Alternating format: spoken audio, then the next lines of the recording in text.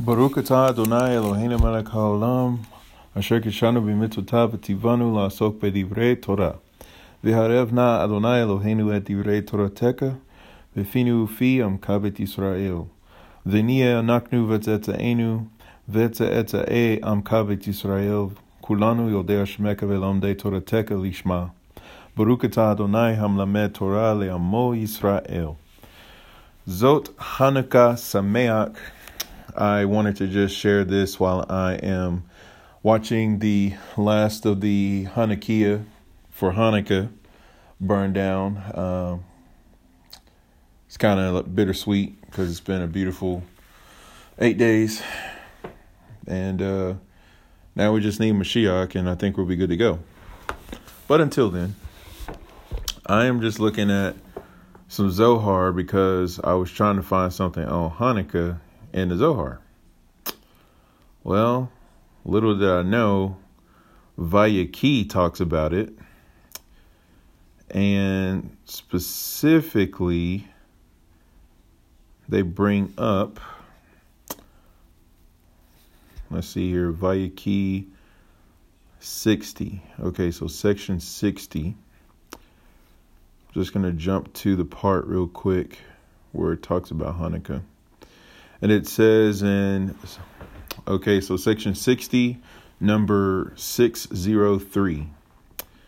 It's talking about deliverance from Gehenna, by the way, which is commonly known as hell, or the place you don't want to go to. But anyway, it says that where are their souls perfected?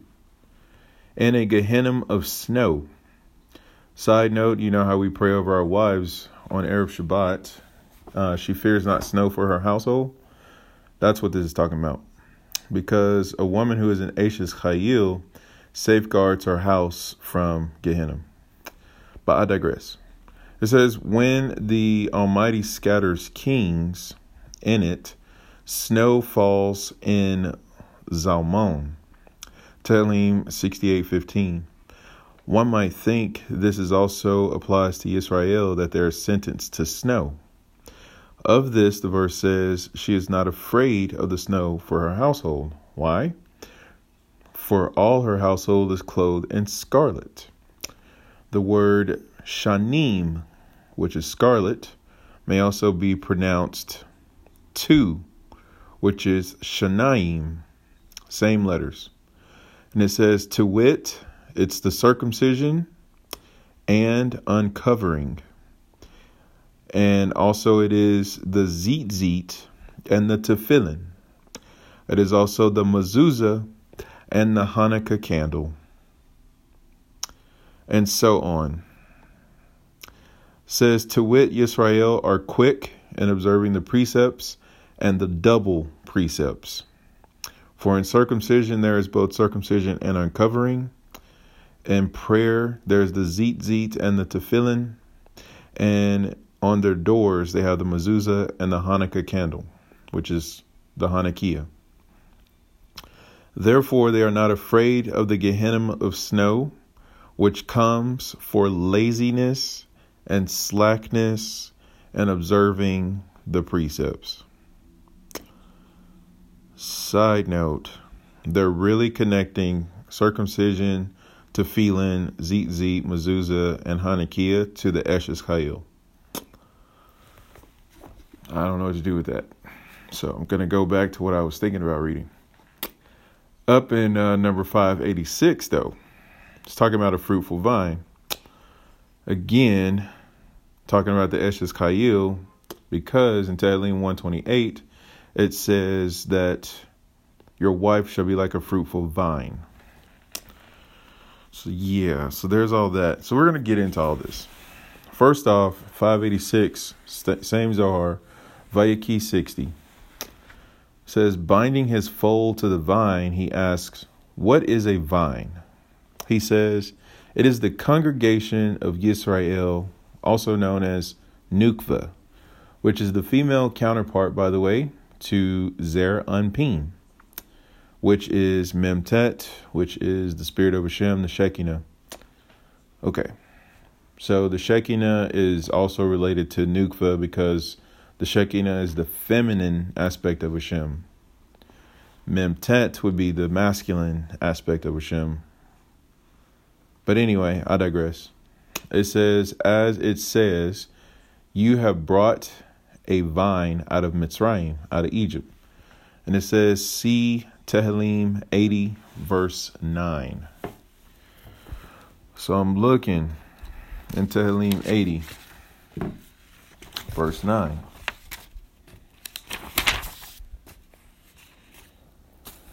It says this, you brought a vine.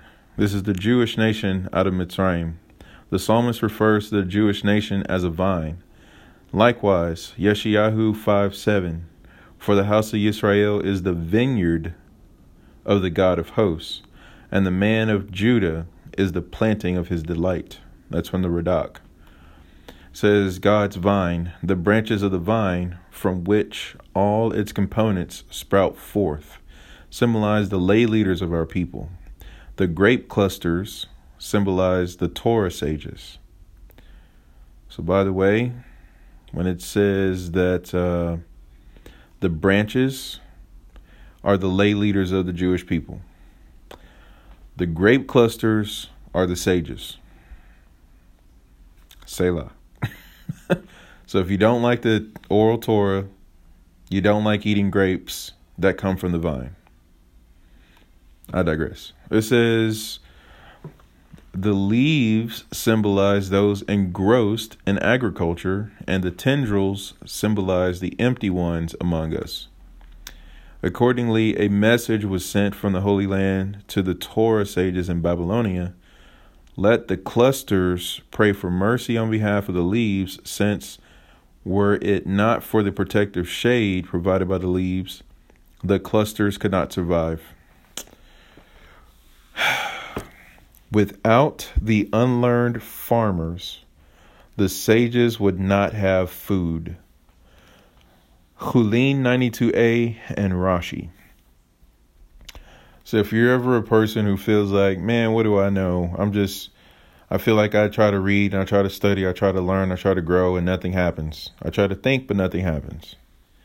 Just want to let you know you're compared to the leaves on a grapevine, which provides shade for the sages, which also cause you to become the food for the sages, i.e., you can glean from those who you protect because they have something to share with you, and you give them a purpose for being the ear that hears their words.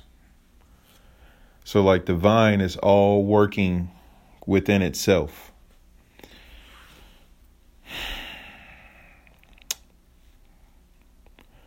Okay, from the Rebbe, the above teaching conveys that every Jew is part of the same vine. I'm getting to Yochanan chapter 15, by the way. John chapter 15. It's coming. I know. I got it. It's tabbed. It's also tabbed Romans 11. So might as well get that ready too. Okay. Furthermore, the seemingly less important leaves are in some way superior to the grapes. Listen, y'all. The sages are like drop kick to the face, get you some, right? Like people who are Torah scholars and they know it all and get it together and stuff and drop bombs like all the time. But those who are compared to leaves, it literally says are in some way superior to the grapes. I think about Mashiach talking about who are the greatest among us and those who are the least of us.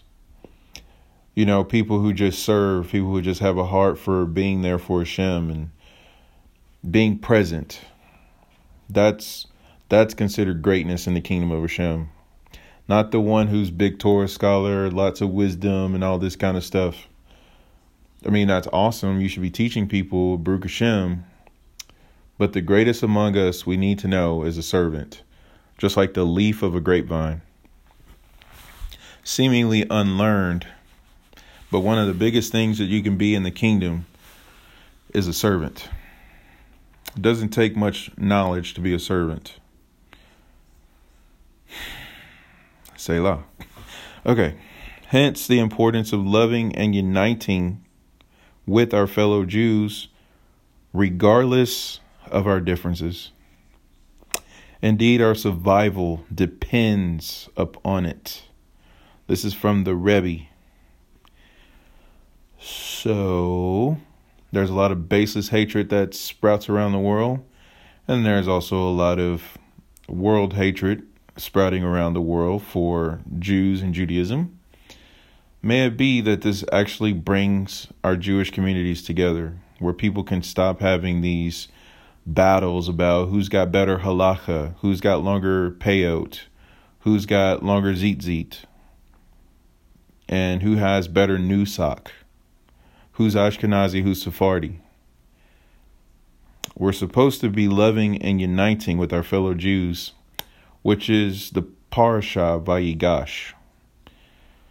So anyway, Selah. Okay, so let's go one more sentence in the Zohar. It says, your wife shall be like a fruitful vine.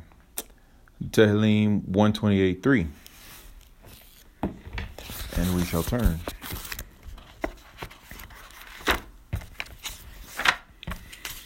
May Hashem overflow us with baseless love and fill us with Lashon Kodesh. As we're in the final moments of the lights of the Hanukkah for Zot Hanukkah, may that light be imbued upon our hearts and in our 248 organs and 365 sinews. Amen. Okay. Tehillim 128:3. What's it say? Glad you asked.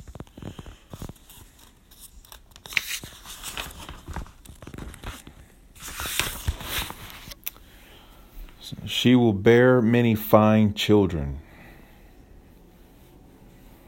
The wife spoken of here is also generous. This is hinted to in the usual vowelization for the word your wife, which is Eshteka kegboren boria ve'akete beteka baneka kishtilezetim saviv leshulchaneka hineki ken yevarak. Okay, yes, that is a song by the amazing Chazan. Shouts out to the mighty Spidey. Okay, but anyway, she'll bear many fine children, and the word eshtecha usually has a vowelation, but there's an unusual vowelization in this word. It says the aleph is not vowelized with the usual hirik, but with a segol, which Kabbalistically alludes to chesed, generosity. That's from Chida. And it says, alternatively, the segel, which is made up of a triangle of dots, alludes to the three partners who together produce offspring, the couple and Hashem. That's from the Al-Sheikh. So Zot Hanukkah is about miraculous conception. Just want to throw that out there. Selah. Says your children like olive saplings around your table. Now, we've been talking about a vine, and now we're talking about olive trees and branches. So a vine, branches, olive trees, grapes and olives, vines, trees, leaves, branches. Okay? Keep all of this together because we're about to do this crazy amalgamation of stuff here. All right, so says that just as the leaves of the olive tree remain green and verdant throughout the summer and winter, so the splendor of your children and their good deeds will never dim. They will be around your table to attend you, and you will not need nor have a gluttonous desire to wander here and there for food. That's the Radak, Metzudot, and Meri. It says, just as an olive remains on the tree for 9 months, so will the children of the righteous woman remain in her womb for 9 months. She will not suffer a miscarriage.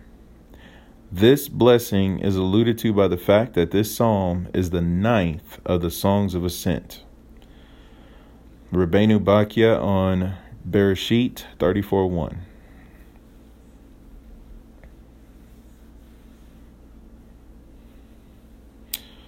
Also important to note,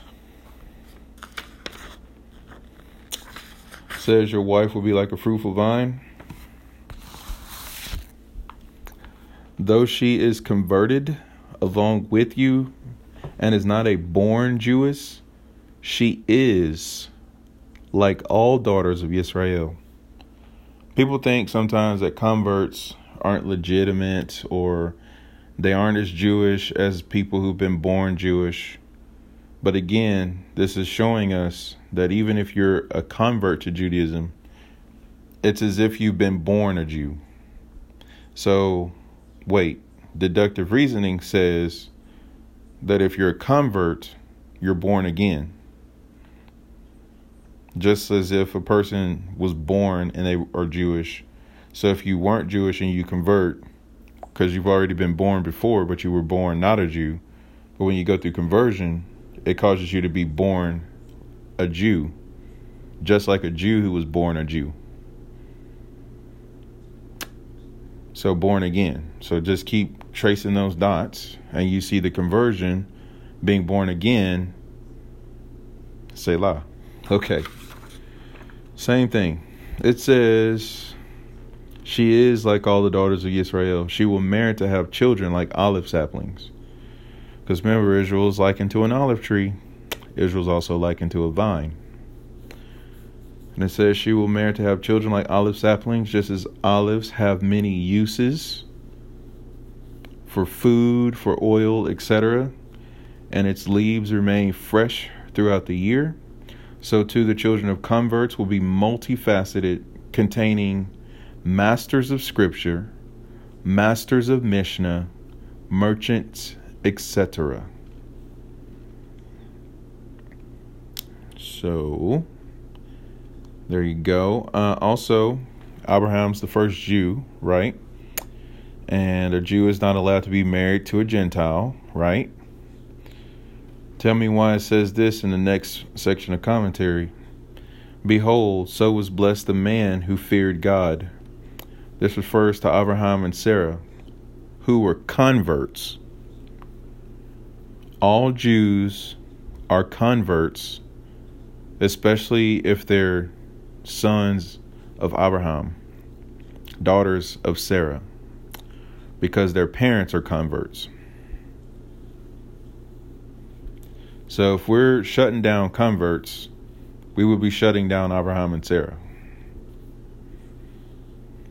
Selah. And it says, and so will be blessed all the converts who follow in their way. The Midrash reads the psalm as a reference to converts. It does not say fortunate are the Kohanim or fortunate are the Levites. Rather, fortunate is anyone who fears God. This alludes to the converts. To which convert does the psalm refer? The righteous convert who fears God and walks in his ways.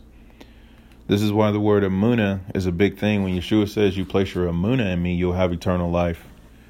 As he writes in, or as he spoke in Yochanan chapter 6, when he talks about I'm the bread, that word is about fearing Hashem and walking in his ways. It's not just a belief thing. It's not just a spiritual thing. It's a physical and spiritual. Zohar continues. Your wife is as the holy vine. She is the supernal nukva. This is why we talk about, by the way, our wives are like the miniature Shekinah, the miniature Holy Spirit, if you will, to the household. Also, we also talk about the women being like the high priest of the house. Because the high priest, brought down by, I believe it was either Rabbi Monk or Rabbeinu Bakia, said that the priest is likened to the angel of Hashem. So there's that. That's why he wears all those garments, because Mem Tet is also clothed in the same garments in the higher worlds, because he's the great high priest. But I digress. It says, Rabbi Yossi said about the vine over which we say the benediction, which is called the Kiddush. So, on Erev Shabbat, we stand up, we hold up the cup, and we say Vayer Vayivoker underneath our breath. And then we say Vaikalu Hashemayim, and we talk about and Hashem completing creation and blessing it. So that's called the Kiddush, which is also known as the benediction. It says, who created the fruit of the vine, which is Borei Puri Hagafen. And it says, who brings forth the fruit of the vine. And it literally, Borei means created, which means a tree yielding fruit, as in Bereshit 1 verse 12. The fruit of the vine is a fruit tree yielding fruit, is the male, namely Zeranpin. And it says, and the fruit tree is the female, namely the Nukva of Zeranpin. Therefore, who created the fruit of the vine includes male and female together. And we already know when male and female come together, shall become one flesh. And when it says they shall become one flesh, this is their offspring. So, in Yochanan chapter 15, Yeshua says the following: I am the true vine, and my Father is the gardener. Every branch in me that does not bear fruit, every leader, because remember the branches are the leaders, and then the fruit is the sages. So if the leaders don't bring forth the sages, says he takes away. So Hashem takes away those leaders who don't teach the Torah. And he says, in every branch that bears fruit, i.e. the leaders that teach the Torah, he also trims so that it may bear more fruit. This is all of our crushings and trials and tribulations and pressures and stresses and freakouts and all sorts of stuff that happens so that we can bear more fruit. It says, you are already clean because of the word I have spoken to you. Abide in me and I will abide in you. The branch itself cannot produce fruit. So this is why it's important for us to know, if we're teachers of the word, that we ourselves cannot bring forth the sages. And it says, unless it abides on the vine. So we have to be connected to the vine in order to bring forth all of our teachings, which is Mashiach, which is the congregation of Yisrael. And then it says, likewise, you cannot produce fruit unless you abide in me. So this is why one of the coolest things about Sar Shalom and Lapid Nation is that the way we got to our sources, the way we get to all of our drops is through Yeshua. Like, it's because of Yeshua we know about the Midrash Rabbah, the Talmud. We know about the Humash and the Siddur. He led us here.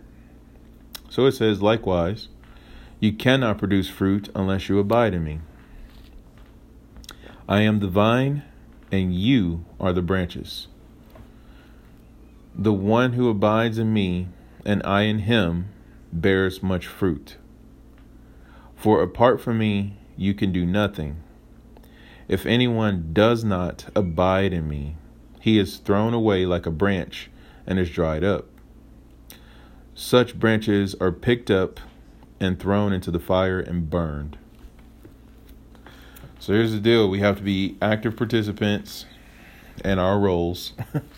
Can't just be all like, oh, I'm saved, and not too serious, and I'm just going to ride this thing out until it's time to go to heaven. It's not how that works. And furthermore, If you claim salvation, which is Yeshua, but yet you don't teach Torah, you don't produce any fruit, which are the works of Torah, you despise the oral Torah, it's not good. All right, so finishing it up with Romanos 11, the Ageret to Rome, the letter to the Romans, chapter 11, starting at verse 16, says, if the first fruit is holy. Who's the first fruit? The first fruit is the Torah, because the Torah is called first fruit, as it says, Bereshis, which is in the beginning, but it literally says Bereshis, which is with Reshit, and that means with the Torah. Reshit is the word for first fruit. So, if the first fruit is holy, which it is, because it's the Torah, so is the whole batch of dough. And if the root is holy, so are the branches. So now we're talking about the Torah, which is bread, because bread is made out of dough. Now we're talking about a tree and a vine, because we're talking about a root and its branches. Continuing on, it says, but if some of the branches were broken off, like some of the leaders were taken away, and it says, and you, being a wild olive, were grafted in among them and became a partaker of the root of the olive tree with its richness. Okay, let that sink in for a second. There's a richness in the root. Many people that get converted or that profess faith in Mashiach, they try to cut off the root and keep the plant growing. So take away all the Jewish stuff, take away all the tradition, take away all the sages and all that kind of stuff, and expect to live and survive. That's not going to work out very well. At least if you want something lasting for generation after generation. But I digress. So it says, do not boast against the branches, but if you do boast, it is not you who support the root, but the root supports you. You will say then, branches were broken off so that I might be grafted in. True enough. They were broken off because of unbelief, and you stand by your emunah.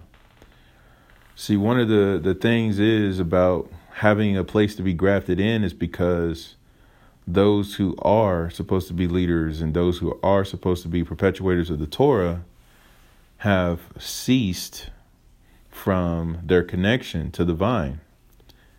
So because of that, we now have spaces on the vine, on the tree, to bring in new branches.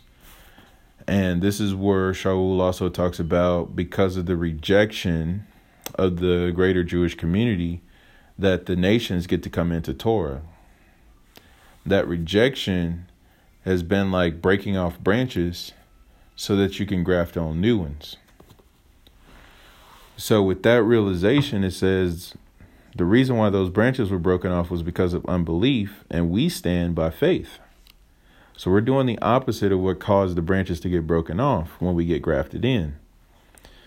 So it goes without saying, but just to say it, if we're going to be people who aren't observers of the Torah, aren't doers of the word as well as hearers of the word, we're in the same predicament as the branches that were broken off.